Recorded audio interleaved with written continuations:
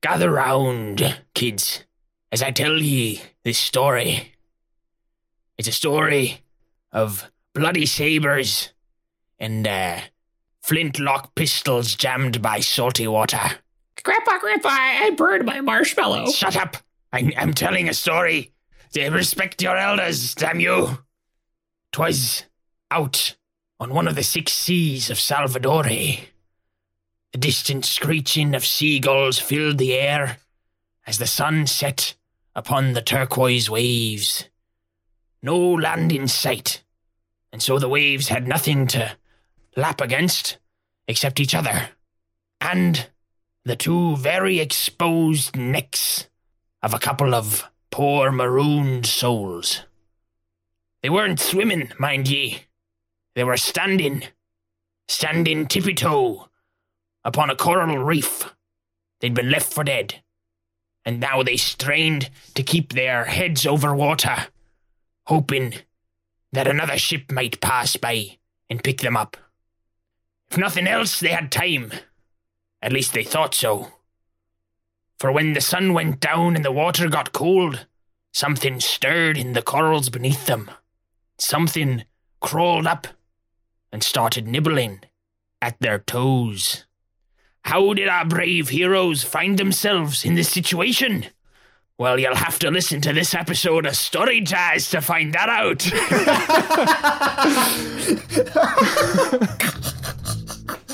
Welcome, everybody.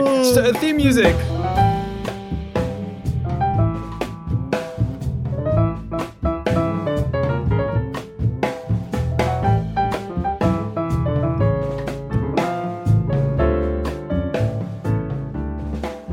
Again, welcome everyone to Story Jazz, an improvised storytelling podcast where we come up with everything at the very last second. Maybe too late sometimes, but we come up with everything on the spot. So everything you're hearing now is completely improvised, completely out of our heads. I'm Softy. I'm Sam, and this week we thought we might do a pirate story, as you may have been able to tell by that strange introduction. So it was your idea, Softy, to start with a pirate's voice. You just threw that right at me right before I was going to do the cold open. Yeah, so Sam came to me, said, hey, I have a cold open. And I'm like, hey, actually, this is your cold open. And he was like, okay. So the way that we do this most of the time is we decide on a rough topic about a week before we record, and then we have some time to let the ideas gestate. Mm-hmm. But we prepare very little. I sort of thought about who these characters could be. I prepared this rough cold open, and I thought about what can we do in a pirate world that hasn't been done? Yeah. When I was thinking about pirates, when that idea was testating in me, I was thinking about all of the various pirate magic that exists. Mm-hmm. That the way that magic manifests in pirate stories is often so different from the way it manifests in other fantastical stories. Very ruly often. Like there's these it's very ruly intense and rules, mysterious, curses, and voodoo, unbreakable, right? It's like humanity's struggle against the ephemeral, against the mystical.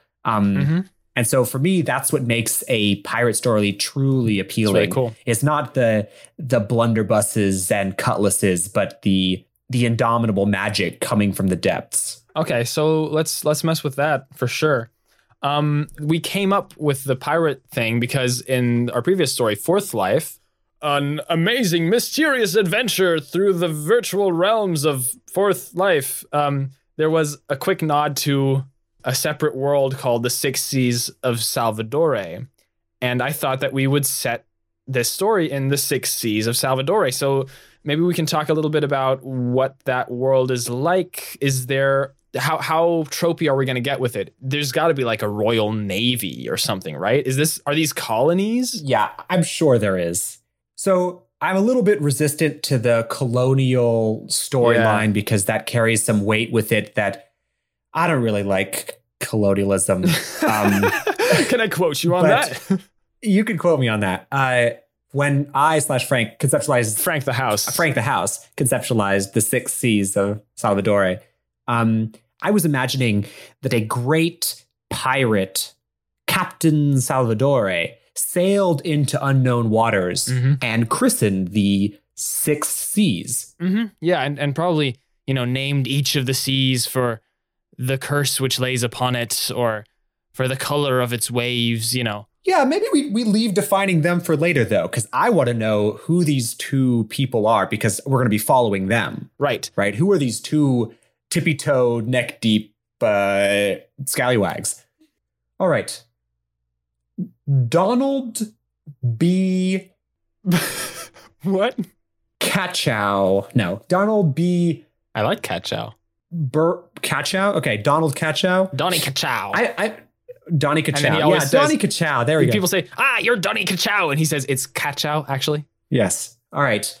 Donald B. Kachow is one of our neck-deep tippy-toers. Okay, cool. Is he, what's he I don't up know to? how he got there. He's a pirate by birth and not by choice.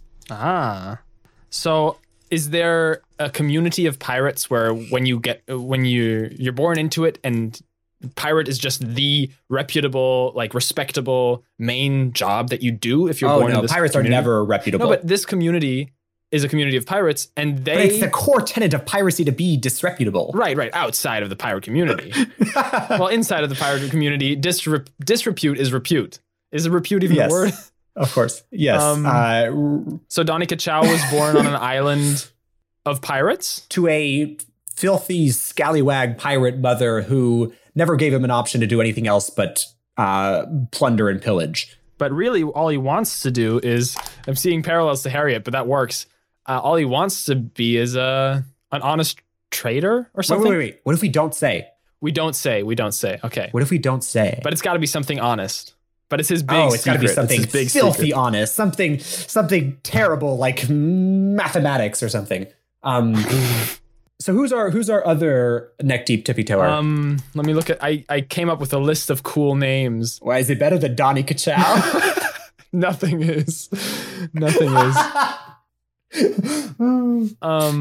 Donald B. Kachow. I have a name that I really like because it's a nod to one of my favorite characters of all time is Iniga.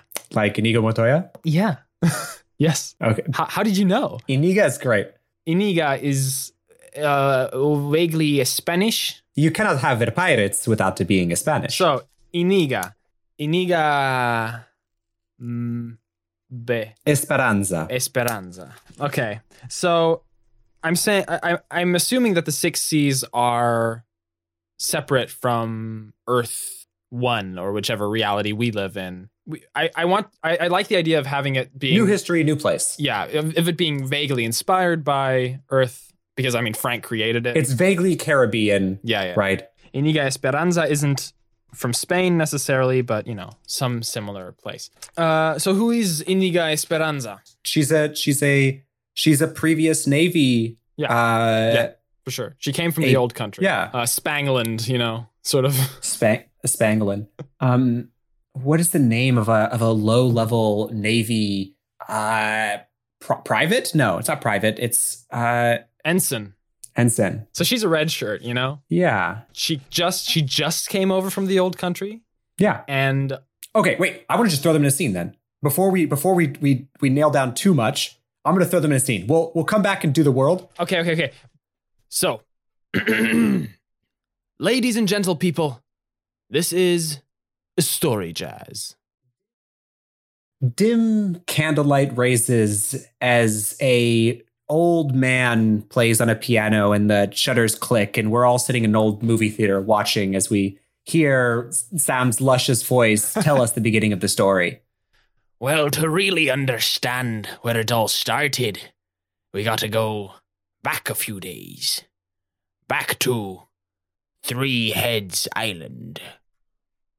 You see a young man. He's got glasses, thick brimmed glasses.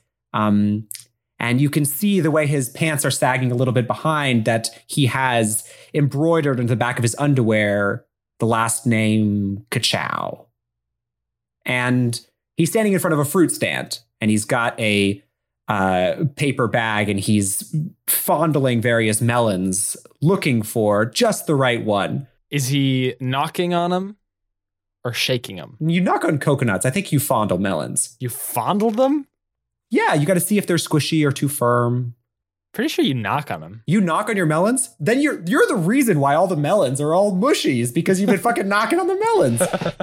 And as he stands there fondling the melons. The first thing you want this character to do is fondle melons? Yes, the first thing I want Donald B. Ka-chow to do is fondle melons. Have you heard of character defining action? You have now defined Donnie Ka-chow as a melon fondler. I'm a melon fondler too. I will proudly defend all fellow melondlers. Melon fondling is a felony. He hears from behind him, just as he gets bowled over. Well, no, maybe we shouldn't start with somebody getting bowled over. Again in a story. He hears from behind him, "Stop that man! Stop him! Stop that man!"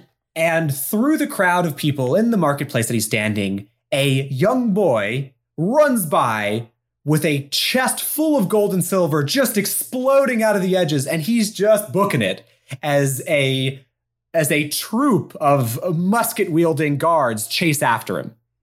You see, up on Three Heads Island, where the Royal Navy still ruled, any type of thievery was punishable by death, even if you were just a little laddie.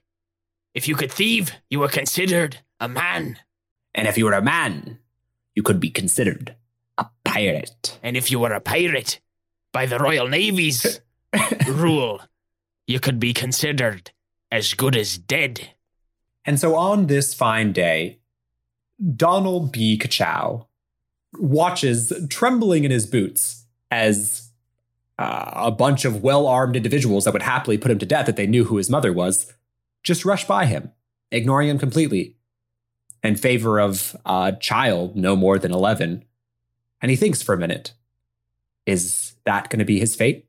Something inside him wants to run after the kid. And something inside him wants to just run the other way. The guards whiz past, and he notices that the kid has disappeared somewhere in the crowd of bustling market goers.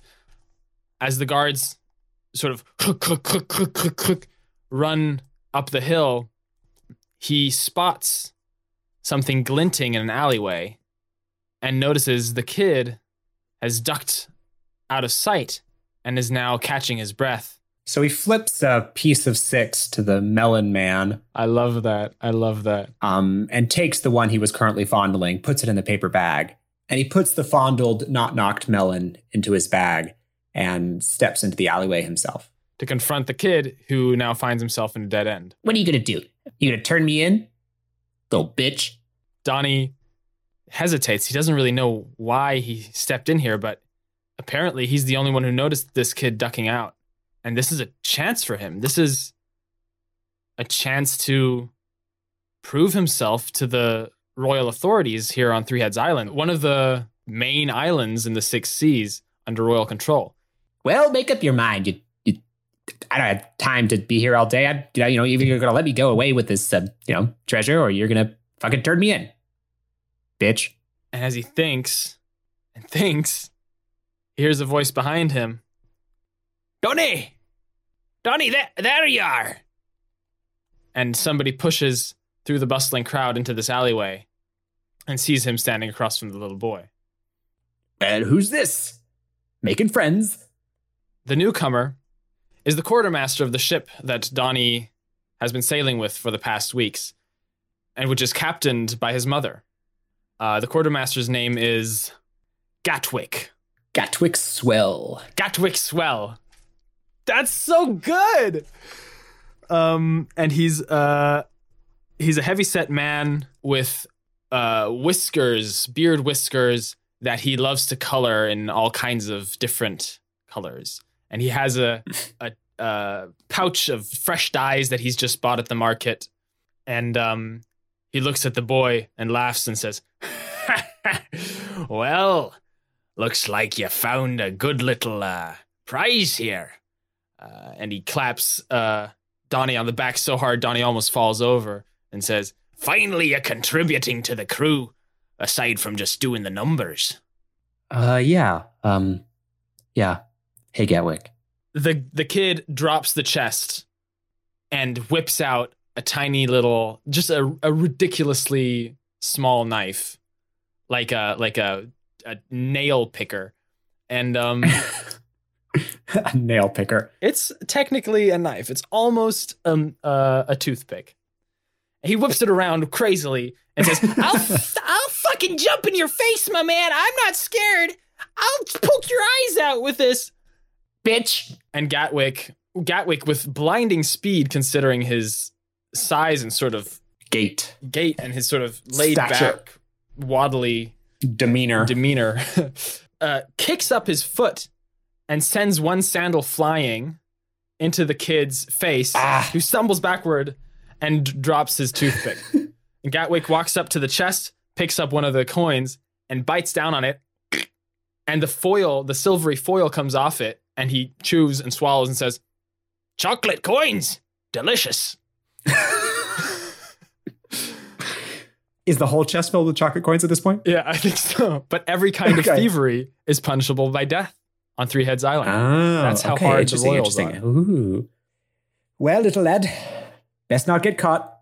And he wraps an arm around Donnie Ka-chow and walks him out of the alleyway. Did you say earlier? I don't know if I wasn't paying enough attention, but did you say his name was imprinted on his underwear or something? Yes. Yeah. And that was visible? Yeah.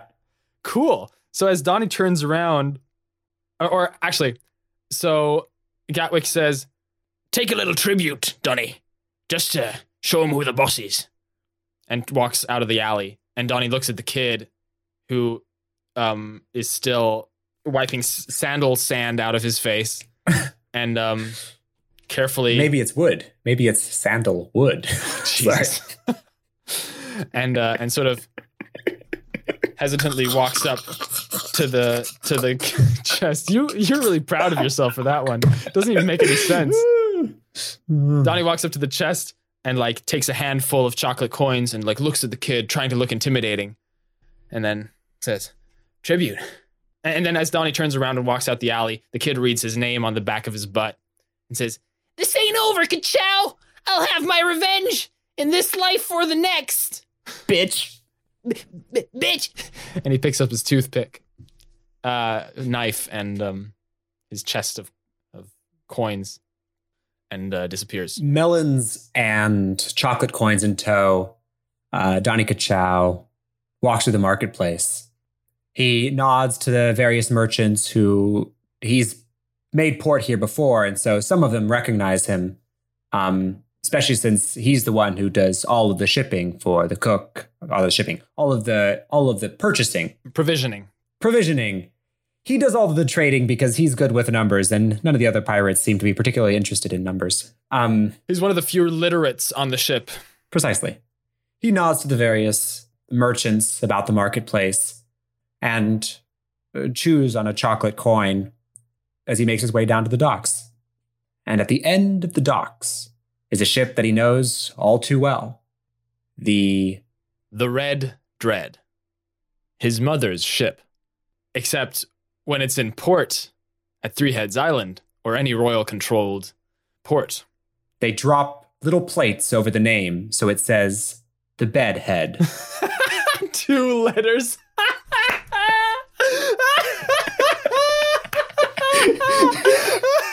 It's so obvious. Hey, look at that 3-masted crimson blood red ship coming into harbor with the dragon spearhead at the front and the blood colored sails. That must be the Red Dread.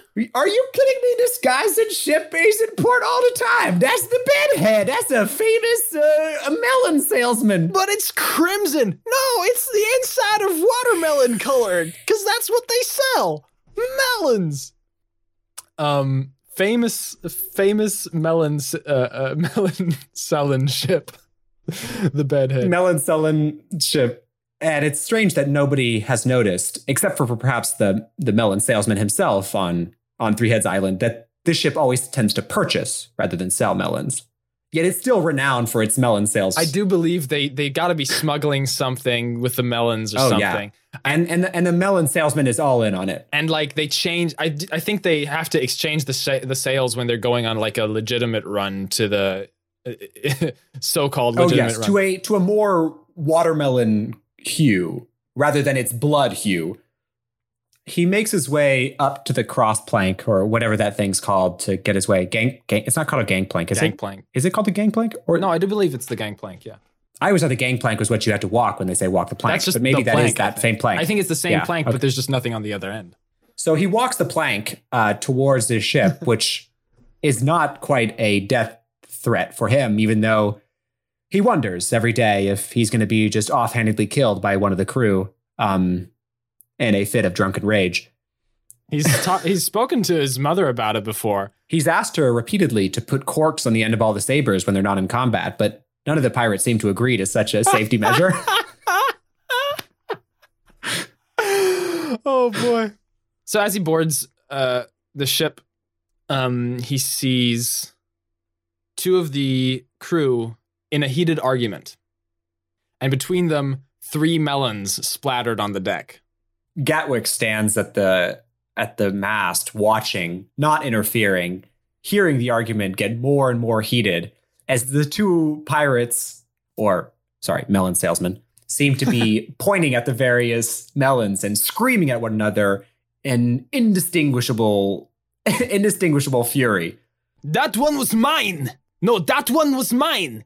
I was going to use it. No, listen, can you let me speak? And the other one says, I do not care which melon was yours. If you splattered them on the ground, they're not useful to anyone.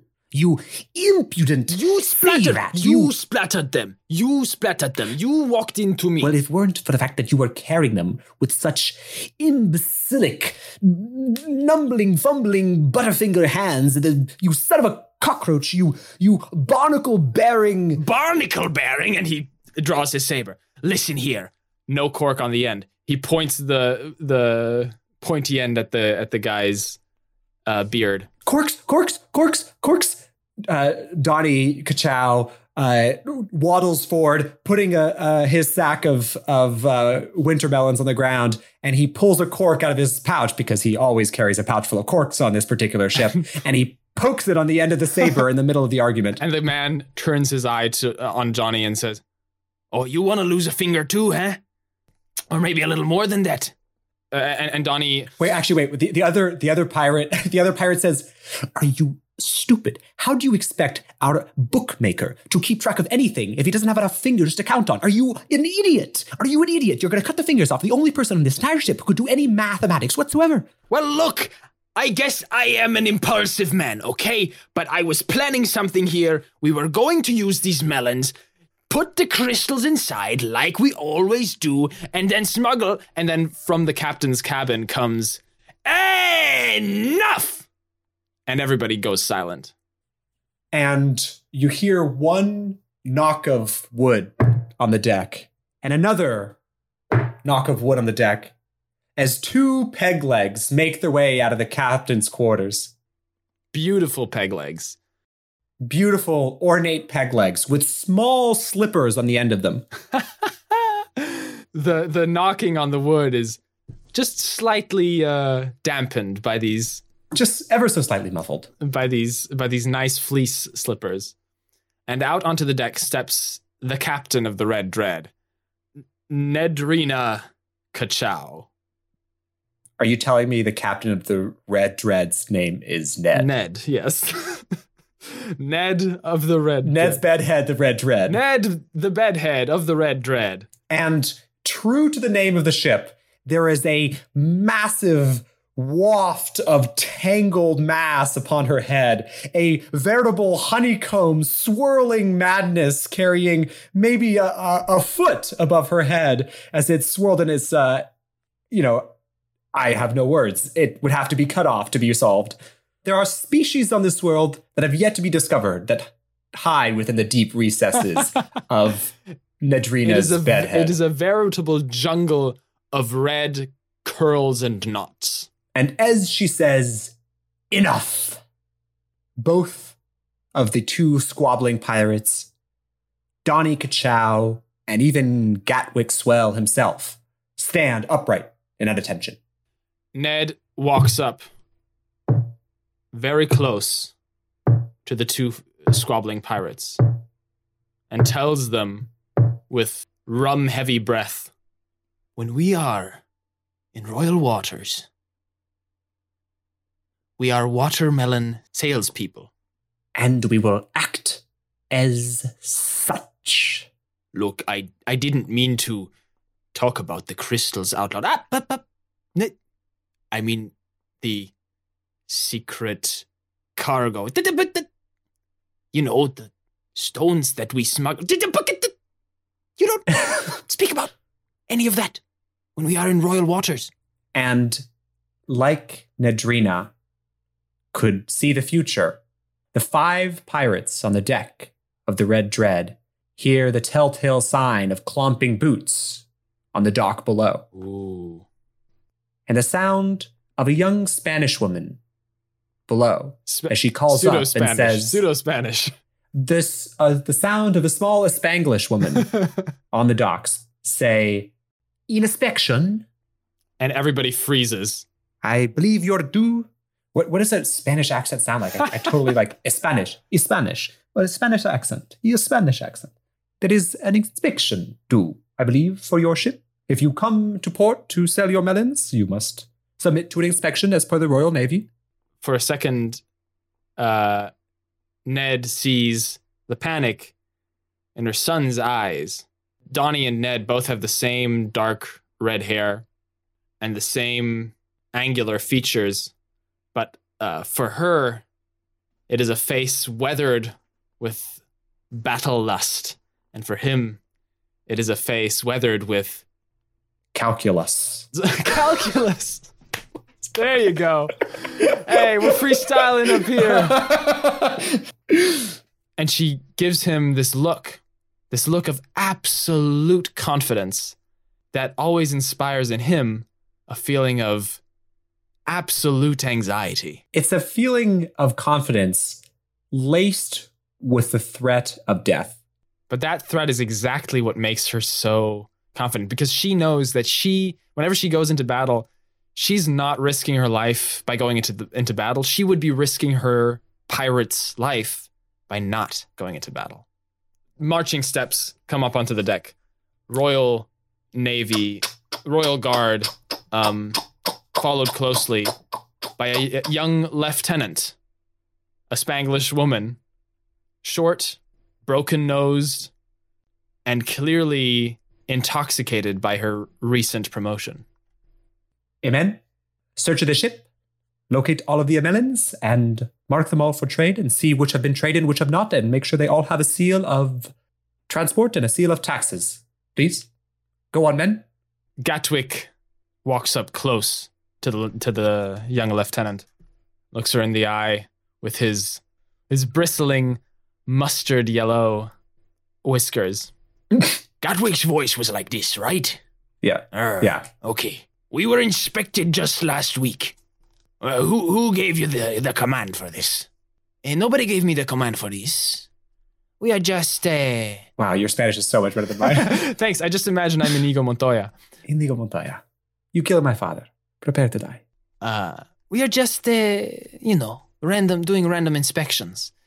And Gatwick starts fuming and goes... And then Ned walks up and puts a hand on his shoulder. Yeah. And as the soldiers make it below deck to begin their search, Ned looks back and looks at her and says, "What are the odds that your random inspection might take you to a different ship?" And she holds out an empty palm, turns it upside down, and then holds it up again, and a pile of coins appear in her hand.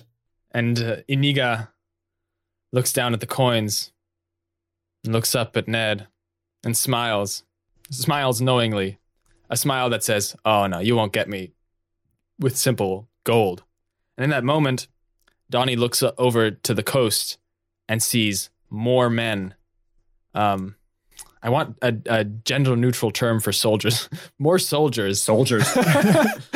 And sees more soldiers lining up, coming down the hill, and sees the fort up on one of the 3 heads, one of the 3 hills of the island. Actually, maybe there's 3 forts on this island.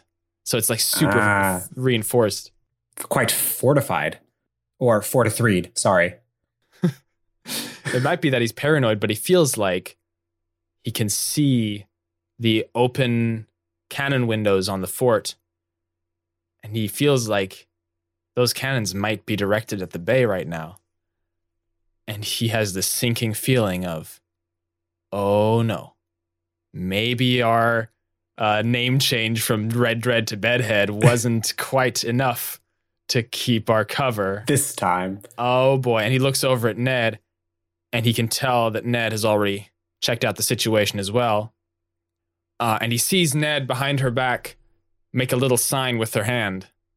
Just a sort of 4 fingers and then 2 fingers outstretched and then a thumb that seems to symbolize, let's get the hell out of here. So this is going to be impossible for our auditory listeners to visualize. So just imagine a complex series of hand gestures, which everybody immediately understands, yet we have no idea what it looks like.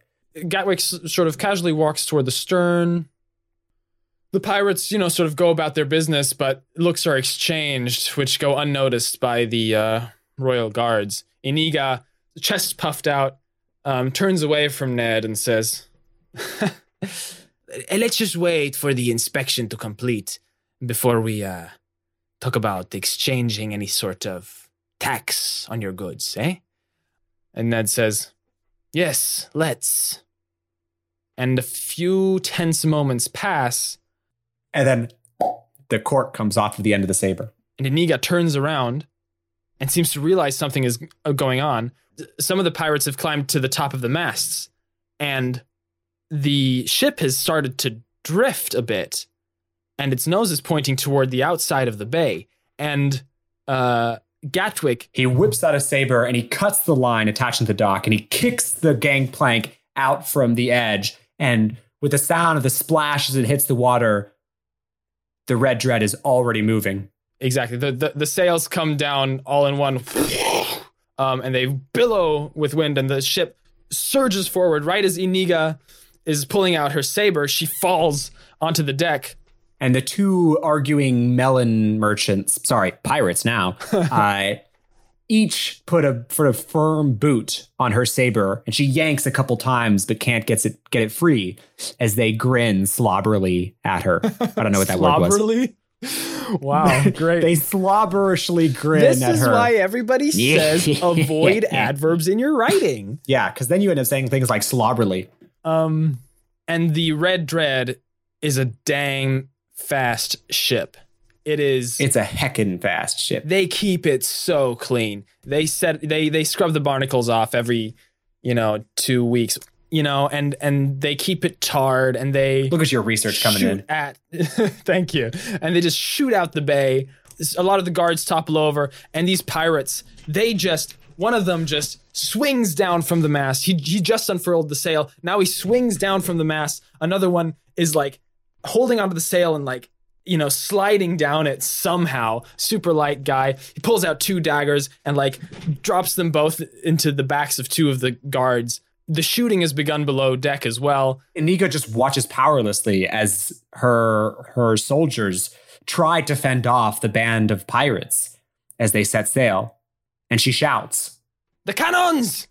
Use the cannons!" She shouts toward the shoreline where the other soldiers are totally without a clue of what to do against this suddenly moving ship. They'd started running down the docks at first, but then stopped when they realized the ship was too far, and so they started running away. Some of them pulled out the pistols and started shooting at the ship, but to no avail.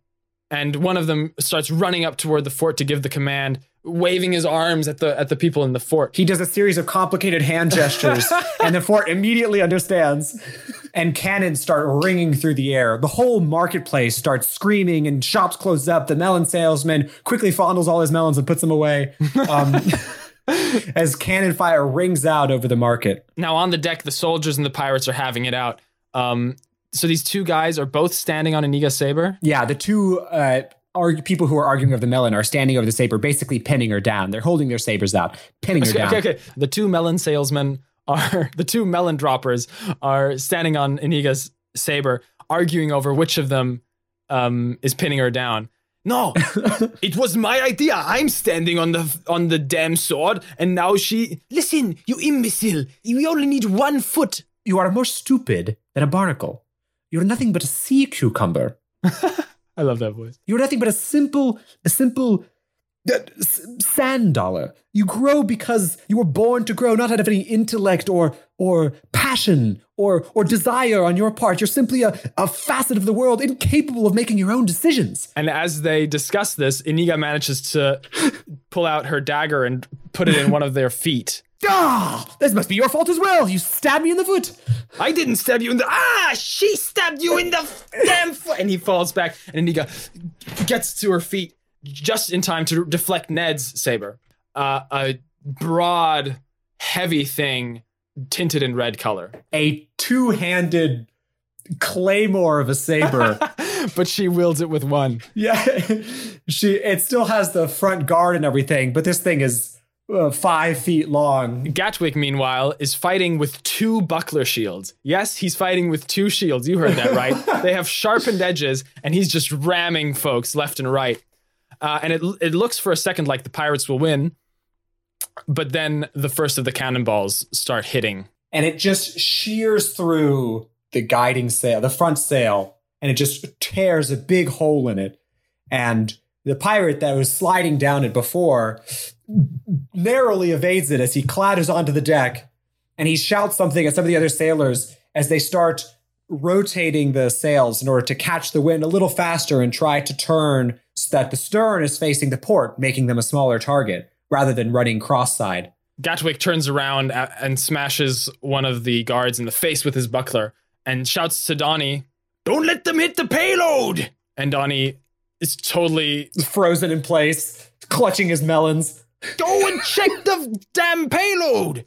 And Donnie remembers they're transporting these melons in order to smuggle a highly explosive type of crystal, found only, yes, I believe so, found only in the 6 seas of Salvador. This must be like pure sulfur or something. Yeah, like crystalline, some sort of crystalline, and they need an organic cold container in order to keep it from oxidizing. Thus the melons. So actually, maybe he was purchasing melons for this very purpose. Exactly. Yeah, that's why they have the melons. And they need to be fresh because when they rot, the crystals start to oxidize. Which is why he was fondling the melons. Exactly. It's all coming together. And why he would not knock them, because that might actually trigger the Sorry. Exactly.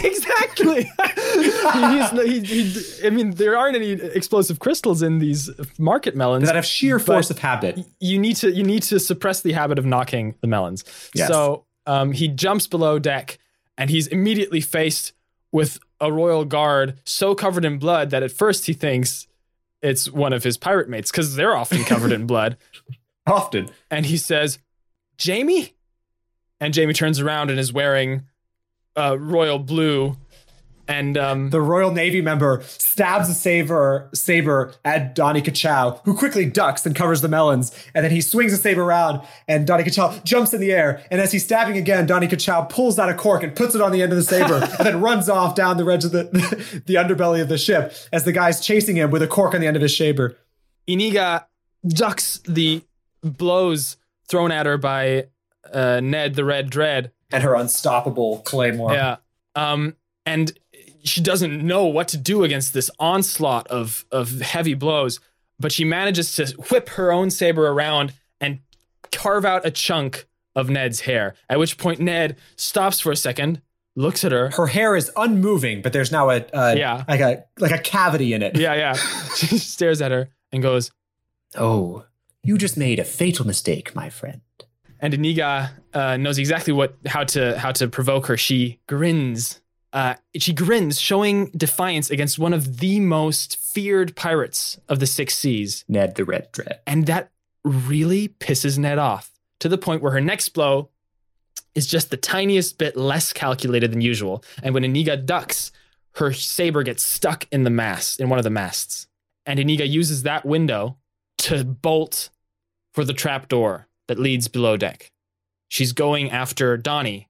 she's going after whatever this payload is. She straddles the little stairwell heading down through the trapdoor and slides down it, ducking as the saber comes flying out from the darkness at her, and covering her head as blunderbuss fires exchange between her soldiers and the pirates below deck. Neither party barely noticing her as she runs by and dodges around the various barrels of melons down the underbelly of the ship towards what you can see is a candlelit room on the far end of the ship. A door. There's a bulkhead.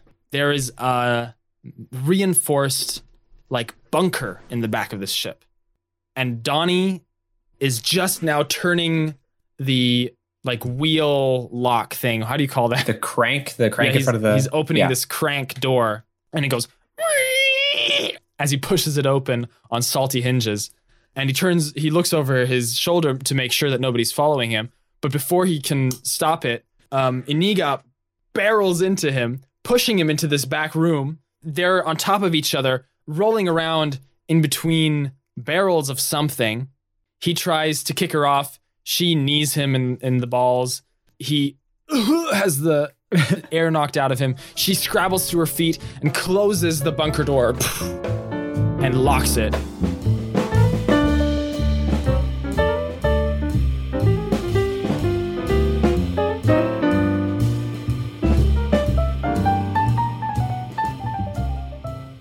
Oh, I do love the sea shanties played by the jazzy sea shanties. The jazzy sea. Ceaselessly crashing over the waves, letting us know what kind of music the mermaids be liking today. Hello, dear listeners. Welcome. We are releasing the first episode of our pirate saga in celebration of International Talk Like a Pirate Day, which is the 19th of September. So don't forget to talk like a pirate. Talk like a pirate. Which is why we're doing these flawless pirate accents. I am Sam, your host. And I am Capitan Softy.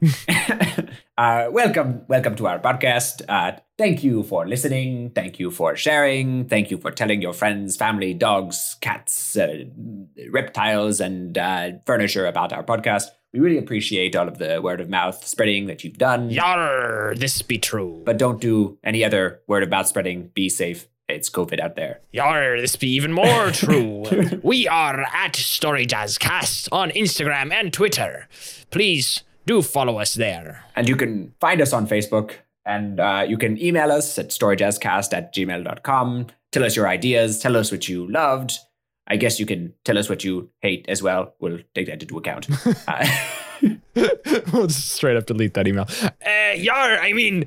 You can leave us a review on Apple Podcasts too, because those apparently are important. And we'll be releasing the next episode, the next chapter of the Six Seas saga in 2 weeks. Yes, look on the horizon for a bottle, or a corked bottle with the next episode of Story Jazz. A corked bottle containing a .mp3 file.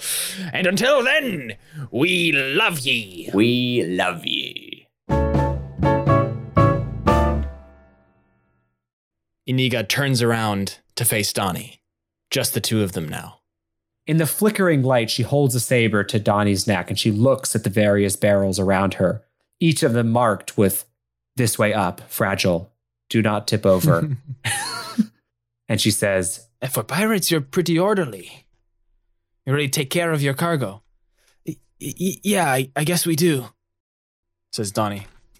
Outside, the battle is still raging. We hear gunshots, we hear sabers clanging, but it gets less and less. Can I just, can I? And he pulls another cork from his pocket and he puts it on the end of her saber. And she looks at him like, a what? I assume you locked us in here to make demands, right? From what I hear out there, your crew is dying right now. Sorry about that. It's the way of the sea, right? But, look at me. I'm not a fighter. I don't think you need, all that threat to keep me, cornered, so to speak. And Iniga listens, and she hears one last shot. one last clang. And then Gatwick's voice from above. All right, boys. Round them up. Toss them off the side. But not before you check their pockets. And she swallows dryly. Well, I mean, you made the best move, I think. You locked us in an impenetrable room. With a bunch of explosives, mind you. Explosives. Oh, yes. And she looks around at the various barrels. I thought you knew that. Forget I said anything. Well, I knew that you were transporting something in the melons.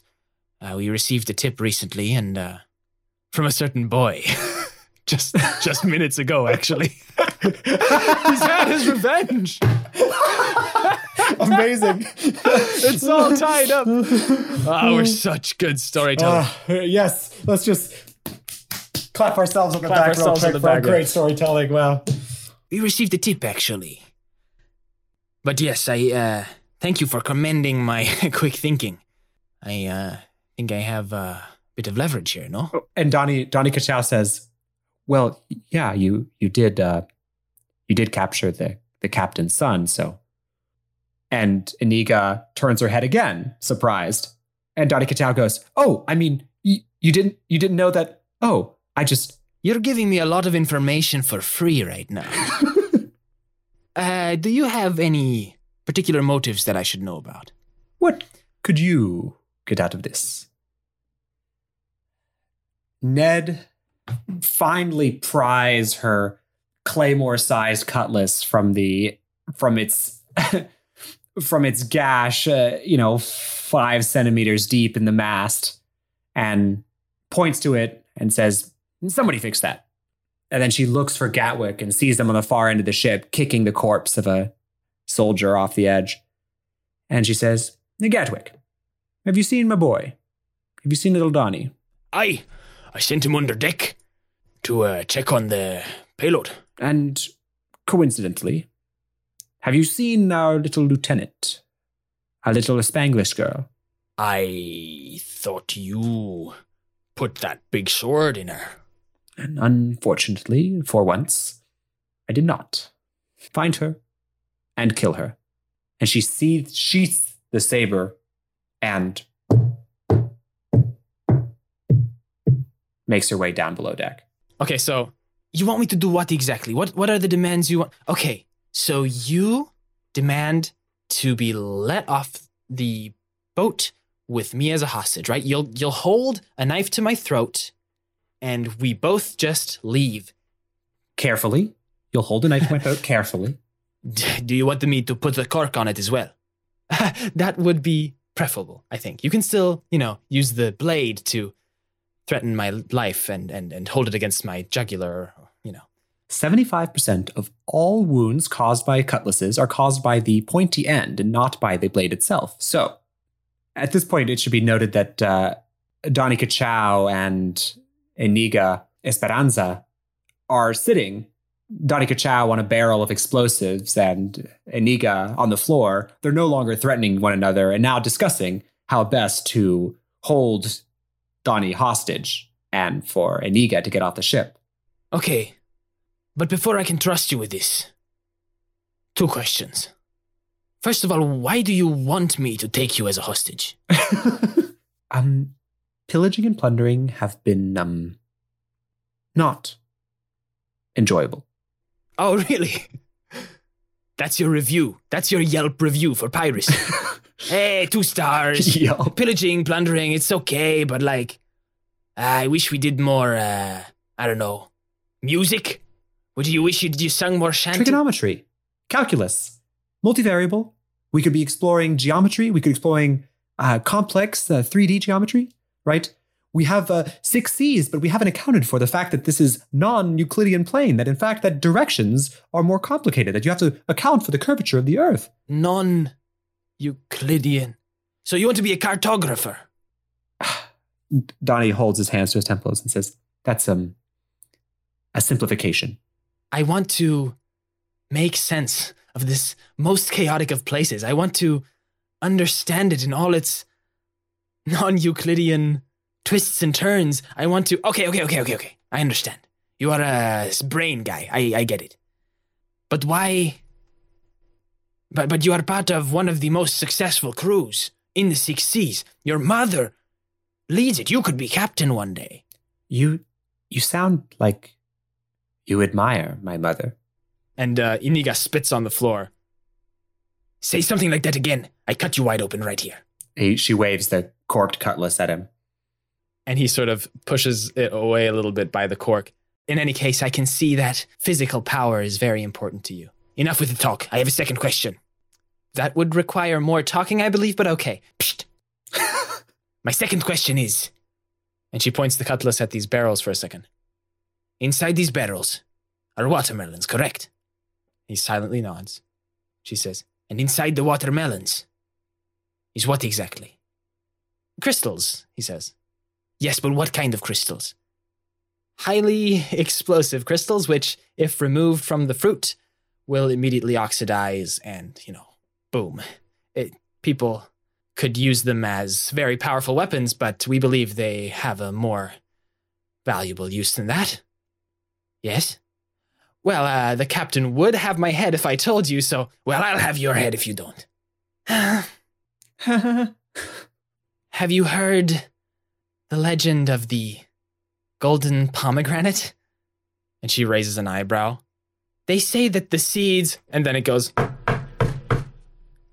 Ned is knocking on the door. Donnie, are you in there? Are you all right? Yes, Captain. I'm fine. Considering. You don't sound fine. You sound like you've wet your pants again. No, I didn't.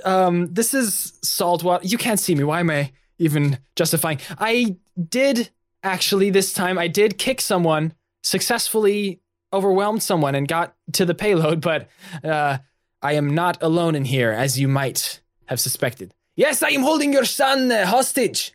I believe. And she looks at him, right? That was what we said. Yes, good. And he gives her a thumbs up.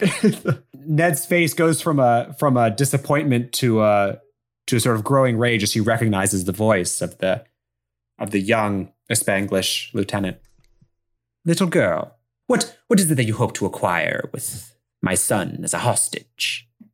And Iniga turns to Donnie and says, Man, your mother speaks really different from you. She has much more a piratey vibe, a little bit of the British in there. And Donnie says, yeah, I know. I'm not cut out for this. The only similarity we have is our hair color. Yeah, you also have the big, thick glasses. That's probably bad for shooting, right? Yeah, this is what I'm saying. Can we not talk about this so loud, though? Because she might hear. And Ned is outside just hearing Are you hoping to parlay? Yes. Can I get you a sandwich, a cup of coffee? What is it that you want, little lass? Ned snaps her fingers, and one of the pirates around her stands too, and she goes, "Get Gatwick." Yes, I have demands. I am not going to be killed by the likes of you scoundrels. A fair enough agreement. Is there anything else you want? That is the main thing. I want this boy as a hostage so that you cannot kill me on my way off the boat. I want you to let me out at the nearest island. We are 10 minutes from Three Heads now. I want you to leave us at the Dragon Roost Island. It should be only a few minutes from here. This be a negotiation, don't it? Perhaps, since you're claiming so much for yourself, we can instead just leave you on the next piece of land that you can stand on. That be fair? Inigo looks over at Donnie and says, Cartographer, what is the next piece of land closest to Three Heads Island? We are 10 minutes south, right? And Donnie shrugs and says, like you said, Dragon Roost Island. All right. You leave us on the next piece of land that we can stand on. I take the boy, and I take one of your precious watermelons, with whatever it contains. And what might you think it contains, little lass? I don't know. The boys told me nothing, but seems to be valuable, no? I need something to survive on. I can eat the melon, I can sell its contents, and I'll be back in civilization. I think that seems fair. I'll leave you alone if you never come to Three Heads again. Ned turns away quickly from the door and looks at Gatwick, who's now descended to the bulkhead. And she looks at Gatwick and she says, I think my boy has said perhaps a mum too much. It may be time that we shed our family bonds. And Gatwick does the motion that you do on like a chin beard, but on both of his whiskers, like perfecting the greasy point that they are pulled to. On his mustard-colored beard. Yeah. And says, I'd feared this day would come. But if you think it is best, I guess I'll take over the bookkeeping for as long as it takes to find another guy who's good with numbers. Oh, something tells me that my boy will be back, but it is in the nature of youth to rebel against their parents. Sometimes a little bit of corporal punishment can set them straight, she says. That be true, Says Gatwick. And right as Donnie's trying to hear what they're talking about, his ear up against the door. His door up against the ear. All right, little lass, Ned yells. And he steps back as Ned yells in his ear. Your demands are understood and accepted. We'll be nearing the next piece of land in 5 minutes. Prepare your melon and your hostage. Inigo looks at Donnie. That was easy. Donnie shrugs. All right, well, let's do this. She sheathes her saber, takes out a dagger. Donnie pulls out a cork and puts it on the end of the dagger. Yes. She opens one of the barrels and picks out one of the melons, weighs it in her hand. She's about to knock on the melon. Donnie catches her hand and shakes his head, and instead shows her how to fondle them correctly. She, weirded out a little bit, fondles the melon. Fondling melons is normal behavior. Okay. Melons are made to be fondled. Melons were made to be fondled. With consent. And then, holding Donnie in front of her by the blade of her dagger, not the point, they step toward the bulkhead. She makes Donnie undo the locking mechanism on the back of the bulkhead. And slowly, the door swings open as the two of them are face to face with a horde of pirates, including Ned, who stands arms crossed over her large bust, still a chunk carved out of her hair, staring at the two of them. Gatwick, one hand nervously pulling on his whiskers, one hand holding the buckler, and then just a patchwork family of male and female pirates, each of them a patchwork of eye patches, peg legs, hook hands, all the different... All the good stuff. All the good stuff that we know. Although there is one particular pirate who has 2 peg legs, 2 hook hands, and 2 eye patches. Oh, yes, we call him Blindy. Blindy McStumble. That's terrible. That's awful. He turns out in a later episode, Blindy McStumble is absolutely incredible as a pirate. Yeah, he's also an excellent piano player. All his other senses have been heightened incredibly by his severe disabilities. Yeah, he has no sense of touch or sight. Or hearing or orientation. He's just a soul wandering in an endless void. But his sense of taste is phenomenal. He's the cook. He's That's the cook he is. and the pianist. Perfect. So as they pass their legendary pianists, Come and on. Ned, You got to emphasize that T. Ned and Gatwick part ways as standing maybe a foot shorter than Donnie, Inigo holds the blade up to his throat and walks carefully through the menagerie of pirates and up to the upper deck. I'm so proud of Blindy McStumbles. I'm sorry. But as she and Donnie look around, there's no island in sight. They walk up to the edge, to the railing at the edge of the ship. They're out on open waters. Inigo turns around to Ned coming up on deck and says, "So I assume we wait a few more moments until we reach Dragon's Roost?" And Ned says, No, I think we've reached our accord here. This be the closest piece of land that you can stand on. and the ship slows as the crew yells, I don't know, whatever you yell to slow the ship. Furl the sails, yells Gatwick, and the ship slows. Why don't you take a gander for yourself?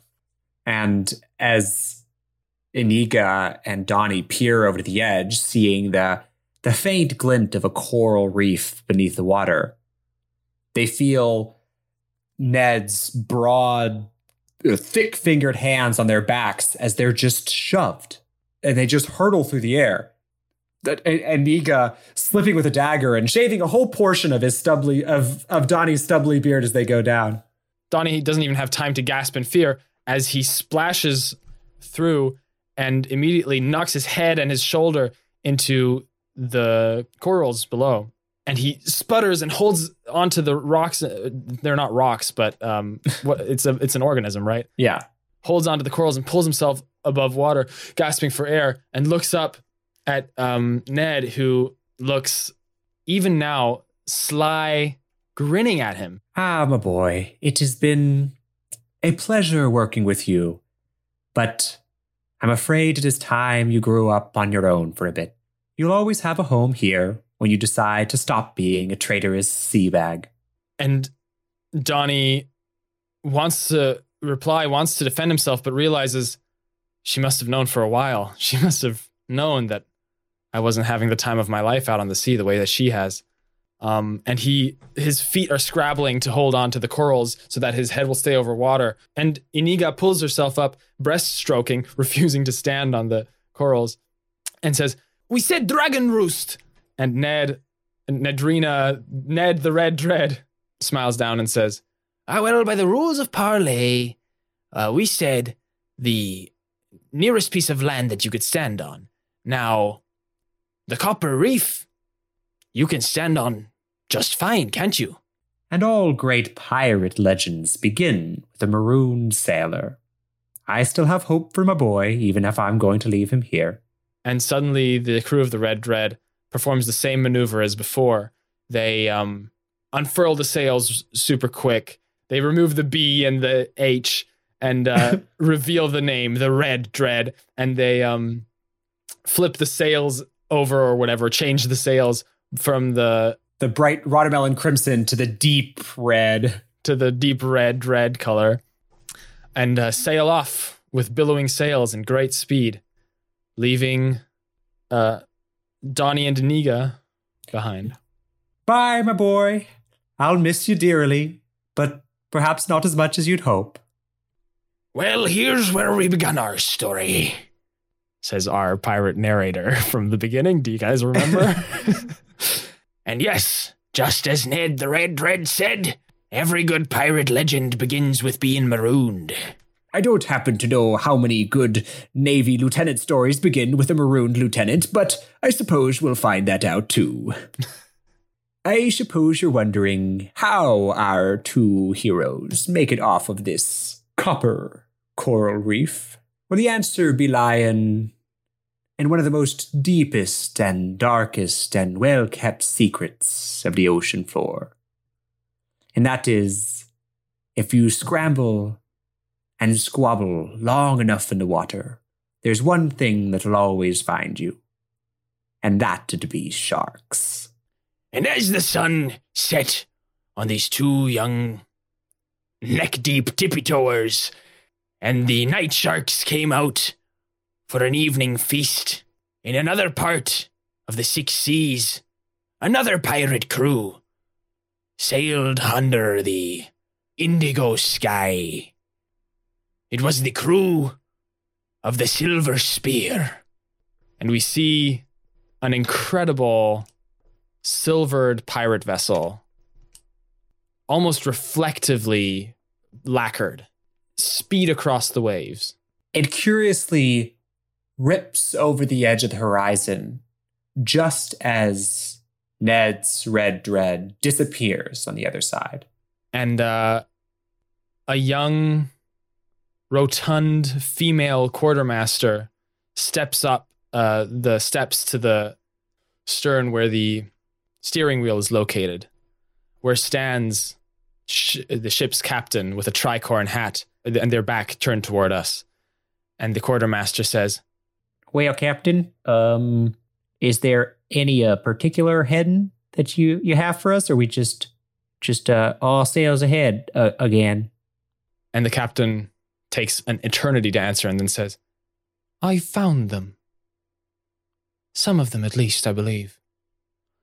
And the quartermaster's eyes go wide and she says, Wait, you found them?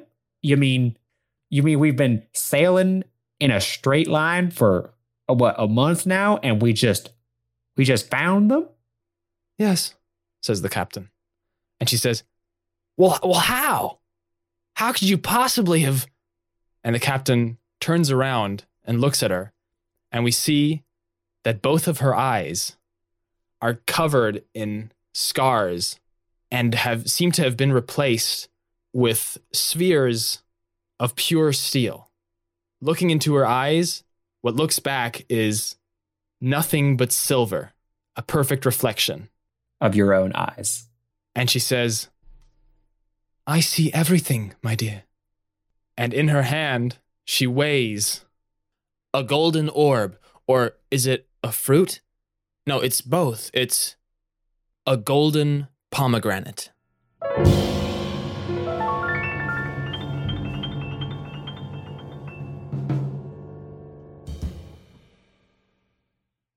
Did you knee yourself in the balls while saying knee in the balls? No, I didn't. Because it's actually really difficult to knee yourself in the balls. It is an ancient skill that we have passed down through the generations. It makes you wonder, is it about the flexibility of your hips? Do you break your femur, or do you just have a really stretchy ball sack? You must learn the ancient technique of stretching the ball sack. So deep down that it will almost get flushed accidentally. Incredible.